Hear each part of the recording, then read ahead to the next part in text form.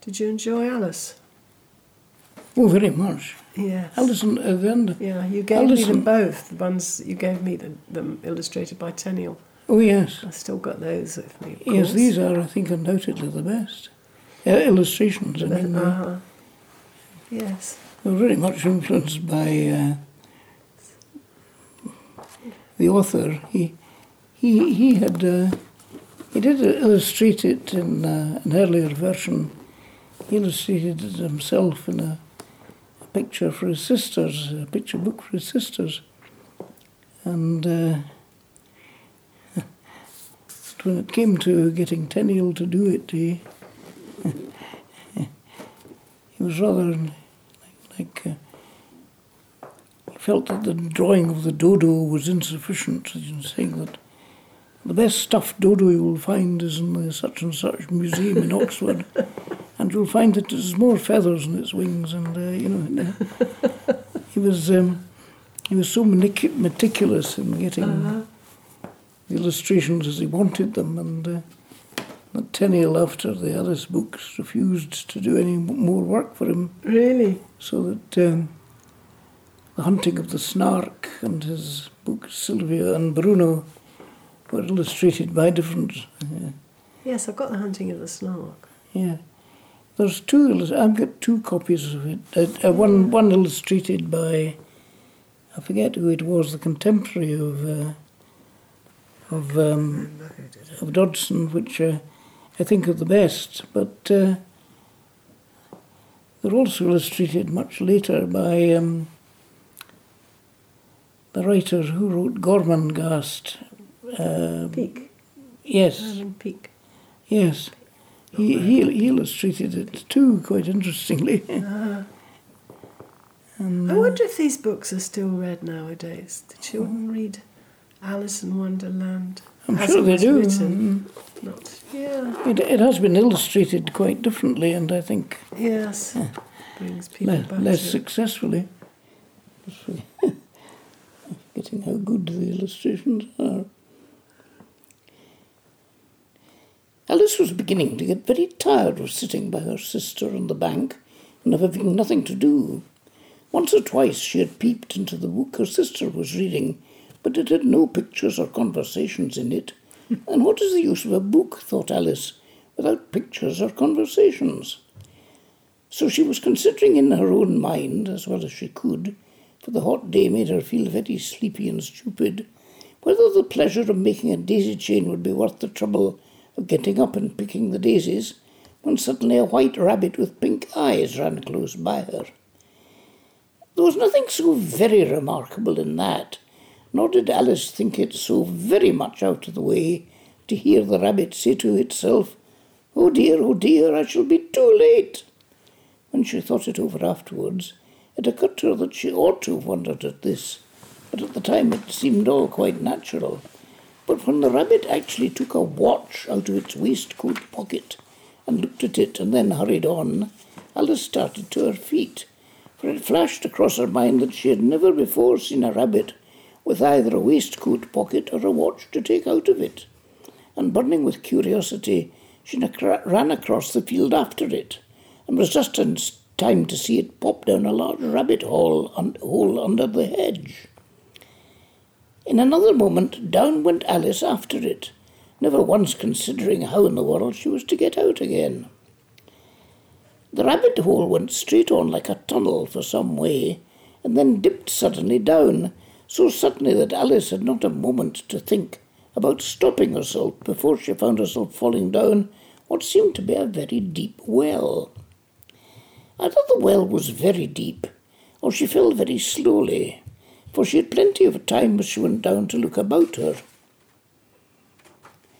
and to wonder what was going to happen next. First she tried to look down and make out what she was coming to, but it was too dark to see anything. Then she looked at the sides of the well and noticed that they were filled with cupboards and bookshelves. Here and there she saw maps and pictures hung up on pegs. She took down a jar from one of the shelves as she passed. It was labelled orange marmalade, but to her great disappointment it was empty. She did not like to drop the jar for fear of killing somebody underneath, so managed to put it into one of the cupboards as she fell past it. Well, thought Alice to herself, after such a fall as this, I shall think nothing of tumbling downstairs. How brave they'll all think me at home. Why, I wouldn't say anything about it, even if I fell off the top of the house. Which was very likely true. Down, down, down. Would the fall never come to an end? I wonder how many miles I've fallen by this time, she said aloud. I must be getting somewhere near the centre of the earth. Let me see, that would be 4,000 miles down, I think. For you see, Alice had learned several things of this sort in her lessons in the schoolroom, and thought this was not a very good opportunity. And though this was not a very good opportunity for showing off her knowledge, as there was no one to listen to her, still it was good practice to say it over. Yes, that's about the right distance, but then I wonder what latitude or longitude I've got to. Alice had not the slightest idea what latitude or longitude either were, but she thought they were nice grand words to say. Presently she began again, I wonder if I shall fall right through the earth. How funny it will seem to come out among the people that walk with their heads downward. The antipathies, I think. She was rather glad that no one was listening this time, for it didn't sound at all the right word. But I shall have to ask them what the name of the country is, you know. Please, Mum, is this New Zealand or Australia? And she tried to curtsy as she spoke. Fancy curtsying as you're falling through the air. Do you think she could manage it? And what an ignorant little girl she'll think me for asking. No, it'll never do to ask. Perhaps I shall see it written up somewhere. Down, down, down. There was nothing else to do, so Alice soon began talking again. Dinah'll miss me very much tonight. I should think. Dinah was the cat. I hope they'll remember her saucer of milk at tea time. Dinah, my dear, I wish you were down here with me. There are no mice in the air, I'm afraid, but you might catch a bat, and that's very like a mouse, you know. But do cats eat bats, I wonder? And here Alice began to get rather sleepy, and went on saying to herself in a dreamy sort of way, do cats eat bats? Do cats eat bats? And sometimes, do bats eat cats? For you see, she couldn't answer either question. It didn't much matter which way she put it. She felt that she was dozing off, and had just begun to dream that she was walking hand in hand with Dinah, and was saying to her very earnestly, Now, Dinah, tell me the truth. Did you ever eat a bat? When suddenly, thump, thump, down she came upon a heap of sticks and dry leaves, and the fall was over. Alice was not a bit hurt, and she jumped up on her feet in a moment. She looked up, but it was all dark overhead. Before her was another long passage, and the white rabbit was still in sight, hurrying down it. There was not a moment to be lost. Away went Alice like the wind, and had just time to hear it say as it turned a corner, Oh, my ears and whiskers, how late it's getting. She was close behind it when she turned the corner, but the rabbit was no longer to be seen. She found herself in a long, low hall, which was lit by a row of lamps hanging from the roof. There were doors all round the hall, but they were all locked, and when Alice had been all the way down one side and up the other, trying every door, she walked sadly down the middle, wondering how she was ever to get out again. Suddenly she came upon a little three-legged table, all made of solid glass. There was nothing on it but a tiny golden key, and Alice's first idea was this might belong to one of the doors of the hall. But alas, either the locks were too large or the key was too small. At any rate, it would not open any of them. However, the second time round, she came upon a low curtain that she had not noticed before, and behind it was a little door about 15 inches high. She tried the little golden key in the lock, and to her great delight it fitted. Alice opened the door and found that it led into a small passage, not much larger than a rat-hole. She knelt down and looked along the passage into the loveliest garden you ever saw. How she longed to get out of the dark hall and wander about among those beds of bright flowers and those cool fountains, but she could not even get her head through the doorway. And even if my head would go through, thought poor Alice, it would be of very little use without my shoulders. Oh, how I wish I could shut up like a telescope. I think I could if I only knew how to begin. For you see, so many out-of-the-way things had happened lately that Alice had begun to think that very few things indeed were really impossible. There seemed to be no use in waiting by the little door, so she went back to the table, half hoping she might find another key on it, or at any rate a book of rules for shutting people up like telescopes. This time she found a little bottle on it, which certainly was not here before, said Alice, and tied round the neck of the bottle was a paper label with the words "Drink Me" beautifully printed on it in large letters. It was all very well to say "Drink me," but the wise little Alice was not going to do that in a hurry. "No, I'll look first," she said, "and see whether it's marked poison or not." For she had read several nice little stories of its children who had got burnt and eaten up by wild beasts and other unpleasant things, all because they would not remember the simple rules that friends had taught them, such as that a red-hot poker will burn you if you hold it too long, and that if you cut your finger very deeply with a knife, it usually bleeds.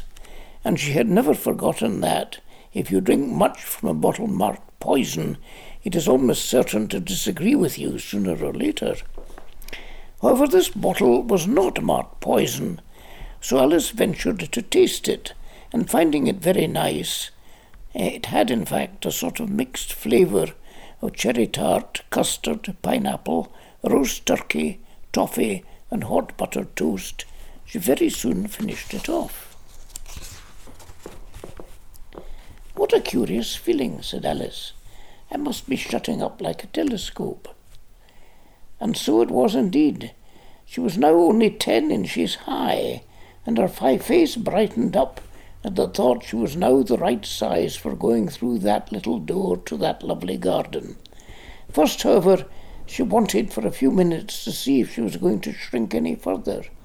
She felt a little nervous about this, for it might end, you know, said Alice to herself, in me going out altogether like a candle.